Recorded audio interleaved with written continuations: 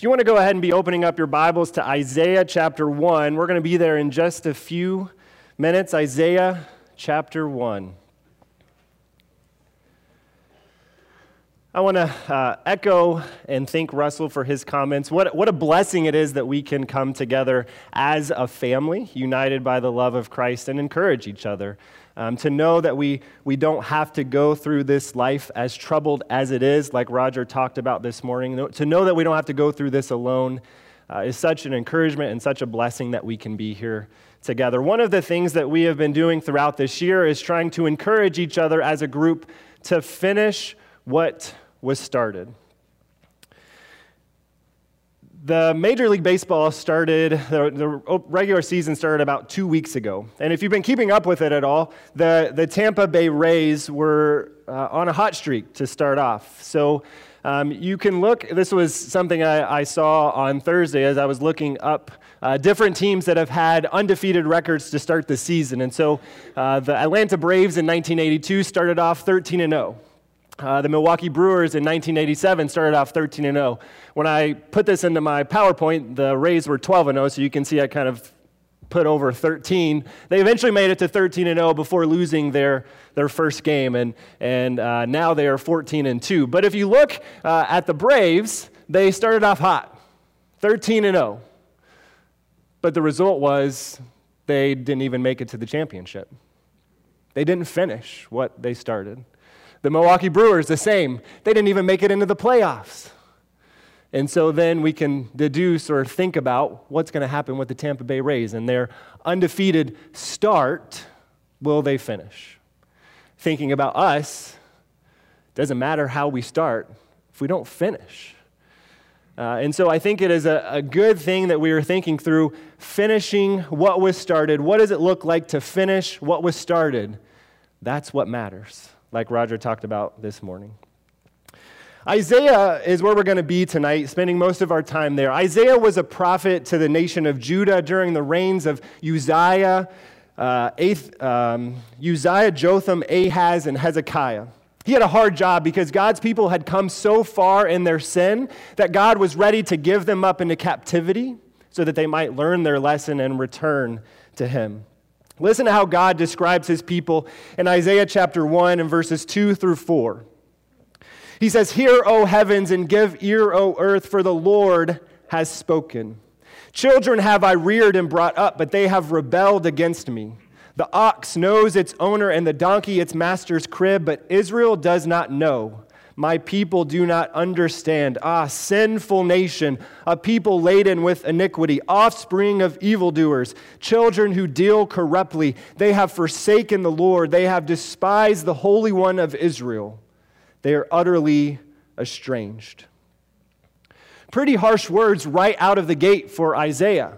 The people are described as rebellious, sinful, laden with iniquity. They are offspring of evildoers. They are children who deal corruptly. They have forsaken the Lord and despised the Holy One of Israel. He says they are utterly estranged. This is the message Isaiah is called to deliver. And for 39 chapters at the beginning of the book, 39 long chapters, Isaiah delivers messages of judgment and destruction and oppression, not only against Judah, but against Babylon and Assyria and Ethiopia and Egypt and surrounding nations. You can imagine people's thoughts towards Isaiah when most of the words out of his mouth seem to be negative and about judgment and destruction. He also probably seemed a little bizarre. In chapter 20 of his book, God commands him to loose the sackcloth from his waist and to take the sandals off of his feet. And he's going to walk around naked for 3 years as a sign that Egypt will be led away naked and barefoot. So not only is Isaiah speaking negative words, now he's walking around naked. There's extra biblical thought that Isaiah died by being sawn in half. Now, I can't prove that. There is a reference in Hebrews chapter 11 to many things that the people of God have gone throughout time. One of those was being sawn in two, and there is thought that that is a reference to the death of Isaiah. We don't have a biblical account of Isaiah's death, so I can't say that's a fact. But based on the way he lived, it's not hard to imagine that many people wanted him dead. Through all of this, none of which came by his own choice, but he was called by God, sent by God to do this, how was Isaiah able to finish what was started? How was he able to keep going through all of the hard things he was called to say and the challenging things he was told to do and all the persecution and ridicule he no doubt had to endure? How was he able to finish what was started? Well, I think we can find the answer in Isaiah chapter 6, which is where we're going to spend the majority of our time tonight. Isaiah chapter 6. In chapter 6, Isaiah has an encounter with God. He has a vision of the Lord. He sees God in all of his glory, and I believe this is fundamental in his faith that endured. How was he able to finish what was started? He had seen the Lord and had an understanding of the authority and power and love of the King on his throne. What you and I think about God matters. A.W. Tozer put it this way: what comes into our minds when we think about God is the most important thing about us. As we as a group here seek to encourage each other to finish what was started, this is something we need to give consideration to. What we think about God and who he is will shape every decision we make. It will shape every word we say, every opinion we make, every stance we take. What we think about God influences the way we worship, the way we pray, and the way we approach his word. When you look around, not just this community, but around the world and see so many different types of churches, all claiming to worship the God of the Bible, but doing so in very different ways, it's not uncommon for the question to come up, are we worshiping the same God? Which, in all honesty, is a legitimate question. You can see Christians living very different lifestyles from each other in terms of the way they use their money and the way they speak and the way they treat others, and you wonder, are we following the same Christ? Again, a legitimate question. How can we follow the same God and yet our lives look so different from each other in terms of the way we worship and the way we live? Well, I think it all comes back to what comes to our minds when we think about God. What we think about God matters. And so tonight, I want us to encounter God with Isaiah. I want us to jump in his vision and see if we can understand a little better what he saw and how that was able to help him finish what was started. And my encouragement to you as we do this is to try and get all the preconceived notions you have about God out of your mind. Try to clear your head and picture this as if you are encountering God for the first time. So let's jump in. Let's start with the first 4 verses of Isaiah chapter 6. In the year that King Uzziah died, I saw the Lord sitting upon a throne, high and lifted up, and the train of his robe filled the temple. Above him stood the seraphim. Each had 6 wings. With 2 he covered his face, and with 2 he covered his feet, and with 2 he flew. And one called to another and said, "Holy, holy, holy is the Lord of hosts. The whole earth is full of his glory." And the foundations of the threshold shook at the voice of him who called, and the house was filled with smoke. So picture this. You're in the temple, the magnificent temple that Solomon built. There's beautiful artwork engraved on the walls. It's overlaid with gold. You see the lampstand, you see the table of showbread, but there's something different here. There's a throne. Read through the instructions to Moses on how to organize the tabernacle, which would eventually become the temple, and you'll find no mention of a throne. In the most holy place where the Ark of the Covenant sat and the cherubim's wings came together on top of the Ark of the Covenant, there was a place that was referred to as the mercy seat where it was said that the presence of God dwelt. But this is different here in Isaiah chapter 6. This is a throne that is described as high and lifted up. And you can see this in a couple different ways. Maybe the throne is up in the air. Maybe this is somewhat of a roofless temple that we're standing in, and the throne is high above us. Maybe it also relates to the size of this throne. This throne is huge because in it sits the creator of the universe. He is high and lifted up in this impressive throne because he is powerful, he is glorious, he is majestic. We are tiny in comparison to this throne. We are insignificant in comparison to the Lord on his throne. In fact, it says the robe he is wearing is so big that it's filling the entire temple around us. And so that's the appearance of the throne. Around the throne are flying seraphim. Now, the description of these beings is that they have 6 wings. With 2, they cover their face, and with 2, they cover their feet, and with 2, they fly. Now, if you or I saw one of these beings, I have no doubt that we'd probably be running away in fear. I don't suspect these are little bird creatures flying around. I see them, probably human being size, maybe bigger. I don't know. But no doubt these are fierce and somewhat terrifying. These seraphim are flying around the throne, calling to each other, saying, "Holy, holy, holy is the Lord of hosts. The whole earth is full of his glory." These beings that you and I might run from are in awe and devoted worship of the King on his throne. And as these seraphim are calling to each other, it says that the foundations of the thresholds are shaking. The floor is unsteady. It's like an earthquake is happening, and smoke is filling the room. Now, if you're dreaming this, you might wake up with your heart pounding, maybe a little sweaty. And you might call it a nightmare. But we need to remember, this is no nightmare. This is the God who created us. This is the one we will stand before someday, and he is going to determine where we will spend eternity. This is our King on his throne. This is reality. Emotions we might use to describe our thoughts in this scene are scared, maybe frightened, amazed for sure, maybe fearful. And from Isaiah's response in Isaiah chapter 6 and verse 5, he feels those same emotions, for he says, "Woe is me, for I am lost. For I am a man of unclean lips, and I dwell in the midst of a people of unclean lips. For my eyes have seen the King, the Lord of hosts." I don't deserve to be here, is what he's saying. I am lost. My people are lost. Death is what I deserve. I am unworthy to be in the presence of this King. This is Isaiah's initial reaction when he encounters God, and should be fundamental in our current understanding of God as well. We don't deserve to be here. We are lost. Death is what we deserve. We are unworthy to be in the presence of such a mighty, perfect, holy King. Our thoughts of God must start here.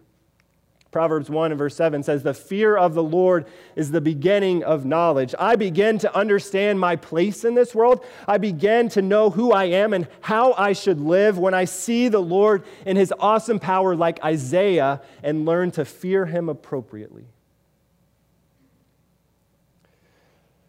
The world is filled with people living lives without enough fear of the Lord. When we worship God the way we want to, the way we enjoy, the way that seems right to us, and ignore what he has said, then we are in need of more fear of the Lord. When I live the way I want to, when I make decisions based on what seems fun or what I think is right or what everyone else is doing, and ignore what God wants, then I am in need of more fear of the Lord. Abraham understood this concept of the fear of the Lord and how that affects everything that we do. In Genesis chapter 22, Abraham has an encounter with God as well.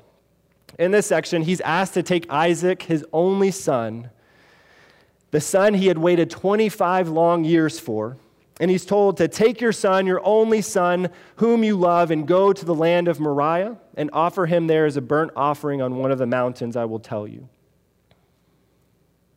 Now, if you're like me, you cringe at this thought, at this request, at this command of God. How could God ask Abraham to do this? But this question in my heart, this doubt, really stems from a lack of understanding of who God is and a proper fear of him. If God is who the Bible says he is, creator of the universe, all-powerful, able to take away my life in an instant, in control of my eternal destiny, a king high and lifted up on his throne, if this is who Yahweh is, then he can ask me to do whatever he wants. He is God. He is the builder. He is creator. He is in control. And since I am his creation, it is my obligation and duty to do what he says. End of story. No excuses. If God were to tell me today, take Napoleon, your only son, and offer him up as a burnt offering, then it would be my responsibility to do what he says. Would it be easy? Would I be able to do it? I don't know. But if that was the requirement to get to heaven, then there would be nothing we could do about it. God is creator. What he says goes. He makes the rules. Abraham understood this. And so he rose early the next morning and takes his son on a few days' journey until they come to the place where he was directed. And there he builds an altar. He lays his son on top of it. He is determined to do what the Lord has asked him to do. Abraham understood the fear of the Lord. He knew the Lord sitting on a throne high and lifted up, just like Isaiah had seen. But the beautiful thing is that neither of these two stories end where we left them. There is more to the story of Isaiah in chapter 6. There is more to this story of Abraham and Isaac here in Genesis chapter 22. There is definitely foundational to our understanding of God must be fear and respect, but there is still more about our God that we need to see. So back in Isaiah chapter 6, after Isaiah has declared, "Woe is me, for I am lost," it then says, "Then one of the seraphim flew to me, having in his hand a burning coal that he had taken with tongs from the altar. And he touched my mouth and said, 'Behold, this has touched your lips. Your guilt is taken away, and your sin atoned for.'" Can you imagine this transition? Isaiah has just exclaimed, "Woe is me, I am lost. I don't deserve to be here. I'm going to die," I think is the thought he is expressing there. And now he hears the words in response, "Your guilt is taken away, and your sin atoned for." This was for nothing he did. He did nothing to earn this. He did not deserve this. God simply sends the seraphim to do this for him. The king in all of his power and glory and authority, sitting high on his throne, gives to Isaiah grace and mercy and love. Isaiah was very much correct earlier. He was lost. He was unclean. He shouldn't have been there in the presence of the king. And yet God makes him clean. His sin is atoned for. His brokenness is repaired. No doubt this entire scene would have taken the people's minds back to temple worship. Walking into the tabernacle and eventually the temple, there are essentially two main rooms, the holy place and the most holy place. And only once a year does the high priest get to go into the presence of the Lord in the most holy place. But Isaiah is not a high priest. And that once a year, the high priest would bring a sacrifice for the people, but also for himself. So Isaiah is not a high priest, and he does not have a sacrifice to offer. He shouldn't be there in the presence of the king in the temple. But instead of being struck down, he is cleansed. He is cleansed by God himself. Flash back to Abraham and Isaac's story in Genesis 22 where we left them. Isaac is laid on the altar. Abraham has the knife raised, ready to slay his son as directed by a command of the Lord, when an angel of the Lord stops him and says, "Do not lay your hand on the boy or do anything to him, for now I know that you fear God, seeing you have not withheld your son, your only son, from me." And so Abraham unbinds Isaac. They find a ram that the Lord had provided for them behind them, and they offer that ram as a sacrifice instead.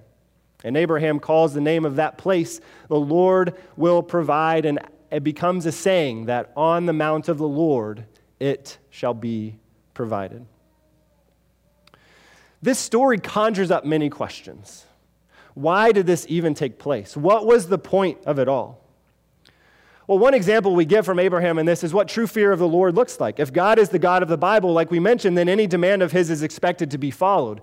But throughout the Old Testament, we find that God does not approve of child sacrifice. He kicks the Canaanites out of the land because they were sacrificing their children. He eventually kicks the Israelites out of the land because they are sacrificing their children. So why did he ask Abraham to do this? As we think through this story, it's impossible not to feel for Abraham. What heartbreak he must have felt that the son he had waited so long for and had grown to love was going to be taken from him. And not only taken from him, Abraham was the one that was going to have to kill him, to watch him die at his hands. How could he possibly do this? And in those thoughts, our minds fast forward about 2,000 years from the time of Abraham to the city of Jerusalem, where we see a man getting spit upon and beaten, and a crown of thorns smashed on his head, carrying the wood he will be slain on up a mountain. We must recognize that when we see this man, Jesus, we are seeing a son. God the Father is with him in this moment, taking him up the mountain. The Father to offer his son as a sacrifice. What heartbreak he must have felt as he saw his son endure so much. He could have stopped it. God could have stopped it all. But he didn't. And he was right there and watched his son die. How could God possibly do this to his son? And in this, we see the true glory of our King. Though high and lifted up on his throne, he reached out to Isaiah with a coal to take away his guilt and atone for his sins, not because Isaiah deserved it, but because God loved him. Though fierce and awesome in his power, God then reached out to the world to take away our guilt and atone for our sins with the blood of his Son, not because we deserved it, but because he loves us. On the mount of the Lord, he provides because he loves. The plan was never to have Abraham offer Isaac or Bradley to offer Napoleon, but the plan was for God the Father to offer his son Jesus once and for all to give us a clearer picture of who he is and the love he has for us. The same God who invokes fear and is described as a consuming fire in Hebrews chapter 12, that same God gave us rainbows and laughter and sunflowers and bluebirds and ocean waves and chocolate and kittens and puppies and sunsets and his son. Why? He loves us. This is our God. This is our King. Holy, holy, holy, high and lifted up on his throne, deserving of our fear and respect and total obedience. At the same time, he is filled with love for us, offering us mercy and grace and hope and joy and peace and an eternal home with him. This is our God. This is our King. And I hope and pray that we would all see him just like Isaiah did. I pray that day by day, as we approach his word, as we approach him in prayer, as we live each moment of our lives, may we see him more and more clearly, and like Isaiah, be able to say, "My eyes have seen the King, the Lord of hosts," until one day we truly do see him for all of eternity. Now, one critique many might have is that we've talked a lot about fear tonight, and that's something we don't like to talk about. We like to favor one thing over another as humans. We like to choose sides. Well, I'm team love. Well, I'm team fear. Well, I'm team faith over here. Well, I'm team works.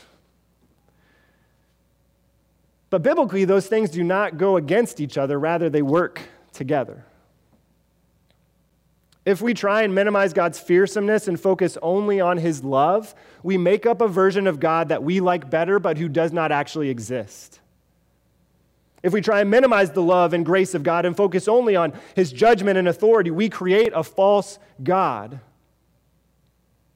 Power and love, judgment and grace, fear and mercy harmoniously make up the complete picture of Yahweh that we see in Scripture.